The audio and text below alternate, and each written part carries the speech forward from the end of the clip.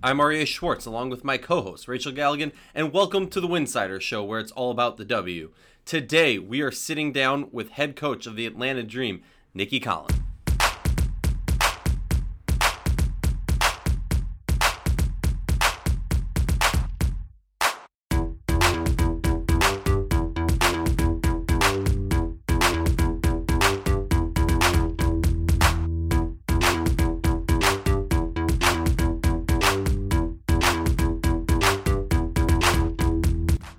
We're chatting with Atlanta Dream head coach Nicki Collen, breaking down their offseason, all the crazy moves they've made, how they have rebuilt this roster, looking at the draft, and much, much more.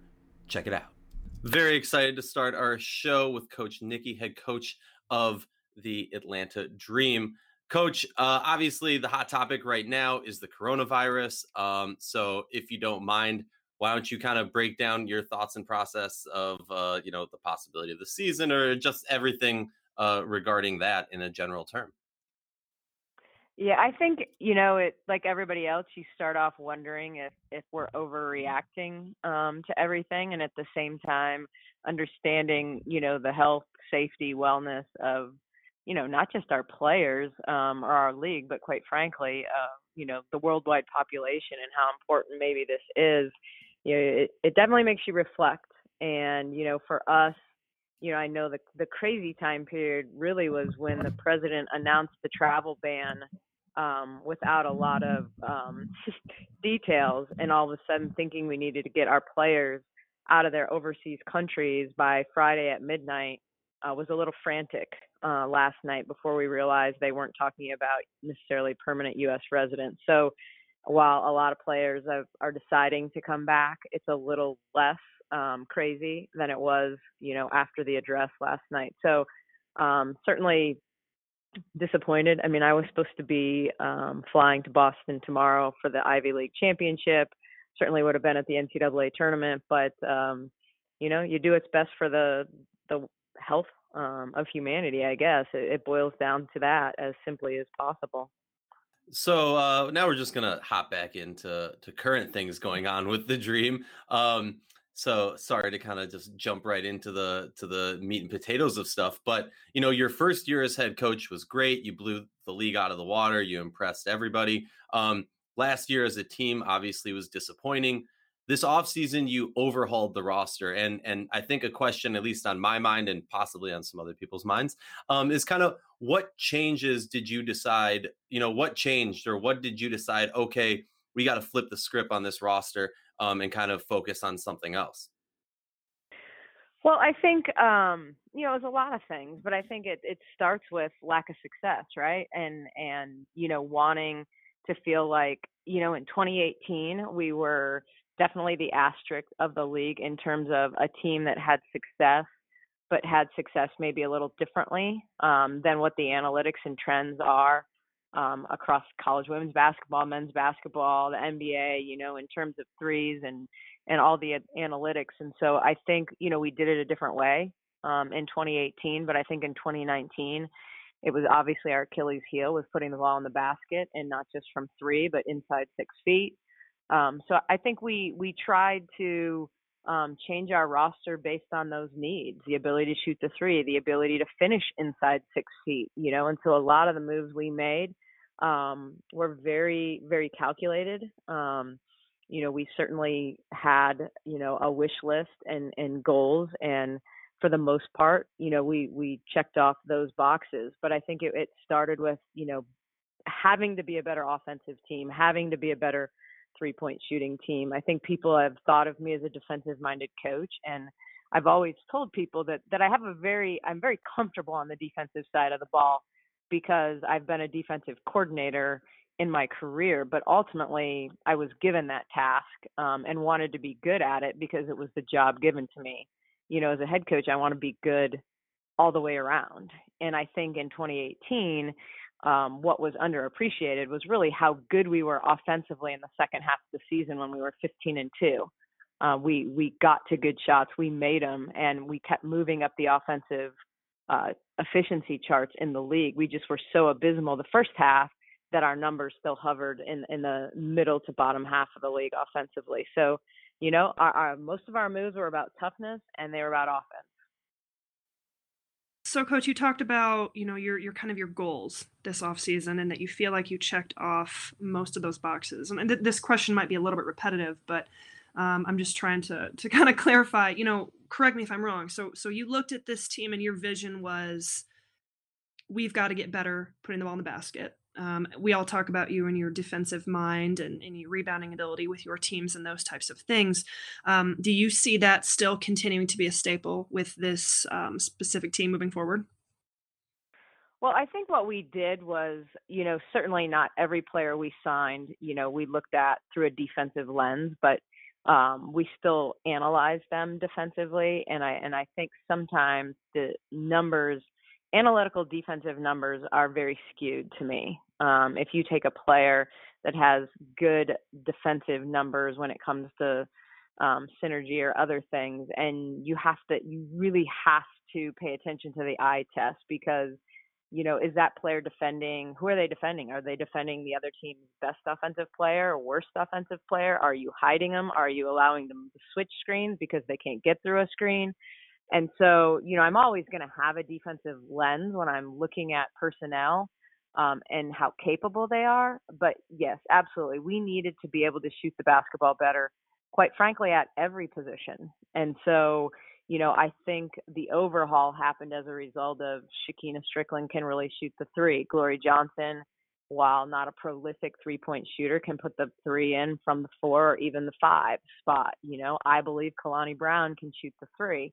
So it gives us a different look from Elizabeth Williams, who's obviously going to score around the rim and has limited range. And so, Courtney Williams can shoot the three. So, kind of all the pieces we added to the puzzle were all pieces that make us a better offensive team, hopefully still very, very competitive on the defensive side of the ball. Because, no, I'm never going to want to be bad defensively. I'm never going to want to be the team that you go, okay, well, they can just outscore us.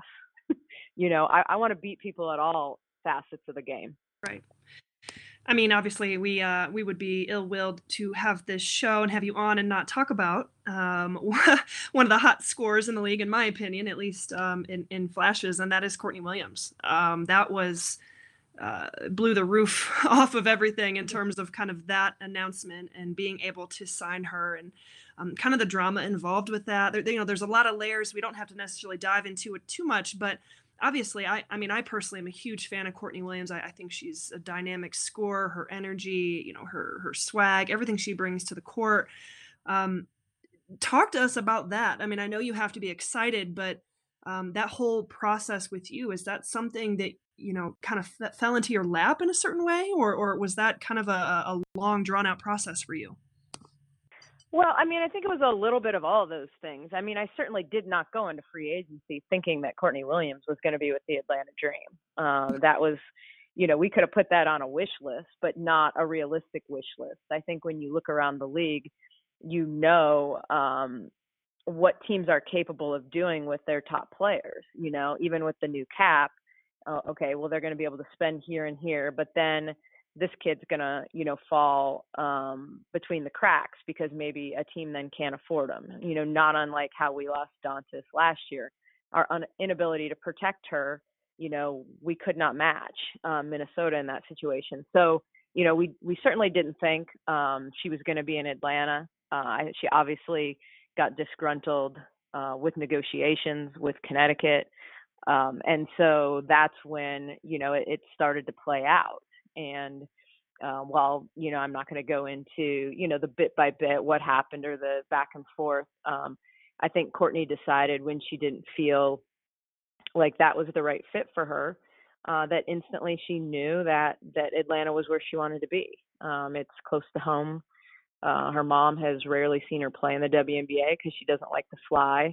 And so has basically seen her play when, she's played in Atlanta. So, I think while there was a process of disappointment for her in terms of that team and how she fit in, I think she was able to move on and be excited about the potential on and off the court in Atlanta and what she brings and the diversity she brings and how she fits this city. And, I mean, I coached Courtney for 2 years. She understands who I am, how I coach, how I communicate. And I think that makes it the transition a little easier as well. Talk to me quickly about, I know you touched on it briefly when you were talking about your offseason goals, but adding Shakina and Glory, I think for day-to-day fans, maybe they didn't understand why that was such a big deal. And I know, at least I'm going to speak for you, Rachel. I know Rachel and I looked at that and went, ooh, and started, kind of rubbing our hands together, getting a little excited about what you guys are up to. Talk to me about what their impact. I know, like I said, you briefly spoke on it before, but talk to me in depth about their like what they're going to bring to this team. Yeah, it's really interesting. As you're going, we were very much in one move at a time, kind of plans, and not all our plans, happen. I mean, Tiffany Mitchell took less money than other teams were offering her to sign with us, and ultimately Indiana matched. I mean, not all our moves, went exactly as planned. We were just ready to move to the next person. I mean, we identified and had Strickland at the top of our shooters list because everybody knew Atlanta needed a shooter. It's not any small mystery that we needed better 3-point shooting.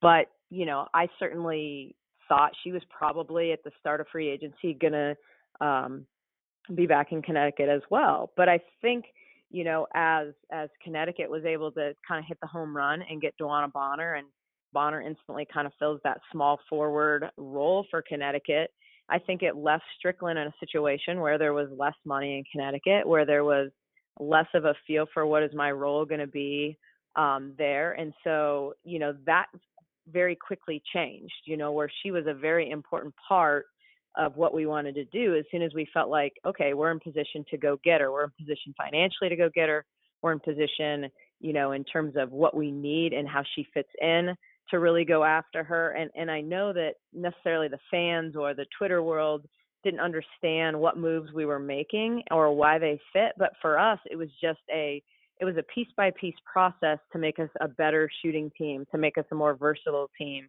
to make us a more positionless team. And I know at points I heard comments about, oh, she's just collecting great players.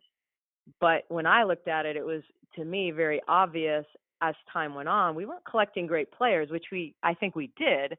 But it was about players that fit, a position for us. And so, Strickland, obviously someone who can shoot the basketball, but Glory, really important to us in terms of, her ability to rebound the ball, her ability to defend, her ability to handle it and get us into dribble handoffs, which are so important today, to rebound and get us in transition, and then to truly stretch to the three. And I think we can make her the best version of her and kind of get her out of some of those late shot clock, gray area, long contested twos that she was kind of forced into with how, they were forced to play in Dallas last year. And so, those moves all made sense. By that point, obviously, we knew there was potential moves in the mix where we might be giving Breland up. And so we knew Glory was someone who could kind of fill that role.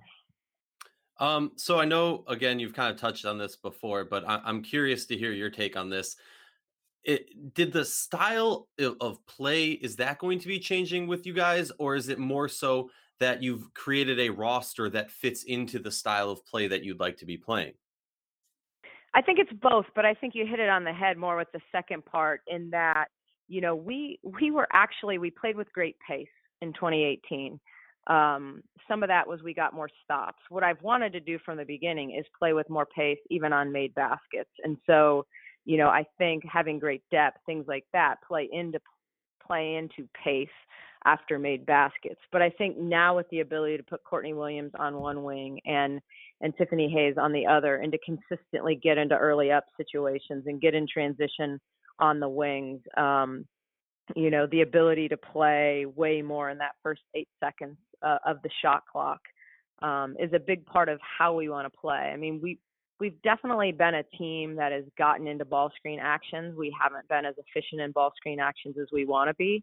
But I think we've opened up our roster to play a lot of different ways, in terms of, there are times that we may play Glory as a point forward, and really put potentially our best offensive lineup on the floor. A lot of this will play out in camp, but who is gonna, whether it's starting or coming off the bench or those things, I think we have some versatility now in our roster, but the ability to really run, shoot it, score in early actions, and create great spacing. I mean, I knew when I got the job here that I had players that could attack the paint. The problem is last year we played with a dirty lane the entire season. And by that, it's a term we use. Like, we want a clean lane as much as possible. We want great spacing, but when you don't make shots, the lane shrinks. The defense is, as close to defensive three as they can get all the time with multiple bodies. And we created more uncontested shots than anybody in the league last year, and just didn't make them, So our ability to put a Strickland out on the wing does one of two things. If you commit off of her, she's going to stick you, If you don't come off of her, you got a clean lane now for Tiffany Hayes to play in, for Courtney Williams to play in. And so, everything just changes that way in terms of the dynamics. We got great shots last year. We didn't make them, but now all of a sudden we're going to make those shots easier for our players, ideally. So you might have seen our show notes, because you perfectly segue to this next question. And I'm sorry to put you on the spot. I'm a big fan of you, so I'm sorry to do this. But how are you going to form a starting five with this roster? Because if you look at this roster, you have a lot of players who have started throughout their career and a lot of players who have the talent to start still today. So how are you going to decide? I mean, certainly some of that plays out in training camp. I think that when you, we're in very much of a, hey, it's time to get the chip back on our shoulder and prove that you're comfortable being uncomfortable. So in my mind, nobody's walking in camp saying, like, this is my job. Like, I expect there to be, and I'm out to earn my job. And that's how it was when I took the job. I certainly signed Renee Montgomery to basically back up Layshia Clarendon. That's what I thought I was doing in free agency 2 years ago. But when camp tipped off, Renee outplayed Layshia on a daily basis to the point where she earned that starting spot and became our starting point guard. And so, some of that will play out in camp to some degree. I mean, I could sit here and pencil in and say, in my mind, is Renee our starting point guard, and you've got Courtney on one wing and Tiffany on the other, and you're bringing in Strickland off the bench with Glory and Elizabeth at the 4-5. But, I just think we have a lot of different ways to play. And, so some of it has to be, how does that organically happen? And then, is your starting lineup your best lineup? We had a problem last year, quite frankly, with awful starts. But we had a hard time with also anybody consistently stepping up enough to say, okay, Monique Billings should be starting instead of so-and-so, and so sometimes you have to organically let that happen and figure out, like, who plays the best together. And your starters are not necessarily your 5 best players. They're the players that play the best together, that are going to give you the best ability to get down and guard people early, as well as, create spacing. And so some of that will really play out. But, there's times when you're going to see a lineup of Courtney, Tiffany, and Strickland at the 1, 2, 3. And, maybe we're not outletting the ball to the same person every time.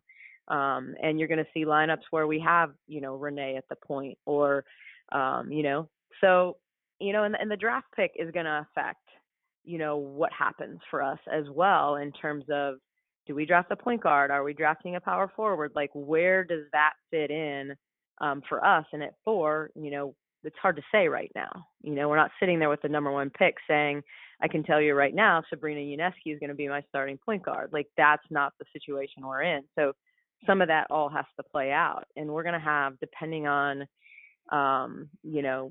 some of these leagues and their suspension in league play, and when do they restart, and when, Elizabeth Williams plays on Fenerbahce, like, when are they going to be done? And when is she going to be back? And will she be quarantined, when she returns? And, so there's so many question marks still, I think, in terms of lineups and how that'll play out. Well, we have to kind of interrupt. I mean, you just segued it again. We just got news that the NCAA tournament, men and women's, have officially been canceled. A lot to digest there, as that obviously impacts our community very deeply, on a lot of levels. And honestly, it's hard for me to not kind of get emotional right now as I think about this, and I think about the players and everything that could have been. It's hard to believe this is real. But I have to ask you, I mean, this is such a pivotal time for you guys in terms of preparing for the draft. I know you've been able to watch a lot of these players, potential top picks, a lot this season, but you really bank on tournament time, the NCAA, March Madness, to be able to get out to some these games and watch them compete on the highest stage, especially the Final Four. And then we could even talk about, combines that will probably, I don't know, questionably be held at this point. But I guess first initial reactions, it has officially been canceled in the time that we have been recording this podcast. And I mean, what are your first thoughts on everything that just happened? Yeah, my first thoughts are really the seniors, and not even, there were players. I mean, I know you coached in the MAC as well, and seeing, Central Michigan upset yesterday in the MAC tournament, and then another team knowing there's a shot, Yeah. because Central Michigan's probably going to still get in as an at-large, and, but, those goals and aspirations you have as an athlete, like it doesn't, as much as it was a few years ago for me, it doesn't feel like that long ago, and that those moments of sitting there, and whether it was being a number one seed when I played at Purdue, or sitting back and hoping we were going to get in, and getting a 12 seed when I played at Marquette, those feelings. And so in a lot of ways it's all about the athletes. It's about that culmination of their careers. And I was actually reading a tweet of a coach that I worked with at Colorado State, Reagan Peebley, who they had such a huge turnaround at TCU this year, and have all these seniors, and how much this was going to mean for them. I mean, you talk about like such a huge turnaround there with TCU, and now not having that opportunity to show it. I mean, I think it's just, that's the part. It's sadness, and it's sadness for them, and we all know why, and we know it's probably the right decision. But as much as anything, it's sadness. From a business side, I mean, absolutely, it's good to see players compete when the stakes are the highest. Whether that's a conference tournament, whether it's an NCAA tournament, the cream tends to rise to the top in those situations, and you see them in a different environment. I was looking forward to seeing, say, a Bella Allery play against, more Power 5 teams, and seeing potential matchups there, and how that plays out. And then you have a point of comparison on her. I've seen a lot of games in person. I watch a ton of games on TV. So it's not that I'm going to have less of an opportunity than anybody else I'm drafting against. So I think we're all in the same boat, in the same position. So, you do your homework, you talk to coaches, and you figure out, once things happen ahead of you, what you're going to do. But, mainly it's just, I'm sad for those players. Absolutely. It's like I said, I'm just trying to keep it together at this point. And it's hard to get me a little bit emotional, and this is a lot. But I have to ask, we talk about your off-season moves, we talk about the draft coming up and headed into this season. Obviously a ton of talent. Obviously it's going to be an exciting draft. I'm very excited to see kind of how this shakes out, and how everyone's mock drafts fare with what actually is going to happen. But what do you feel like you guys have to do in this draft? I know you can't talk about necessarily super specifics, but what do you feel like are some pieces you need? Well, I mean, I think we've identified, for us, we've obviously, with the Kalani trade, we were able to go secure, a good center, and so, we were able to kind of check that obvious need off our list. But I think, what's everybody's, it's no mystery. Most people have said, what does Atlanta still need? Most people still think we need a point guard. We need is, do people not believe that Maite is a rising, star? Is Renee a veteran that's more of a combo guard than a point guard? I mean, there's all these are other people's questions, not necessarily mine. But at the same time, I think there's no doubt when you look at our depth chart and where we're at, I think that the areas of, obvious need are quite frankly the areas where, there's a lot of talk at the top of the draft. It's the point guards, it's the small forwards, it's a guard with size that can play 2-3 or 3-4, because a lot of our lineups are going to have a little bit smaller wings, except, Shekinah still has great size. But when you're looking towards the draft and you're looking towards the future, having another player on the wing with size, or, an obvious point guard, are things that we're taking a hard look at. Coach, I have to ask something that has been on my mind for years, and literally just in prep for this show, I was talking to Rachel about it, and she explained a little bit to me, but I'm hoping maybe you can shed some more light. Talk to me about WNBA combines, because I literally know nothing. I think fans know nothing, if they exist, if they don't exist. Can you give us a little information on, do they exist? What are they like? Or how do they kind of differ from what we might think of, in the NFL, the NBA, and such? Yeah, I think at one point the WNBA had kind of hosted their own combine well before my time in the league, but since then the lead has been taken, by individuals to create combines in association with the Final Four, find venues. So, over the last 3 years, I've been in the league, we've had 3 different combines, one on Friday, one Saturday, one Sunday, at the Final Four. And John McGraw runs one, Linda Hargrove runs one, and Stephanie Stanley. And I know they have partners and things, but those have been the 3 combines. Some players play in 2 of the 3, some of them only play in 1.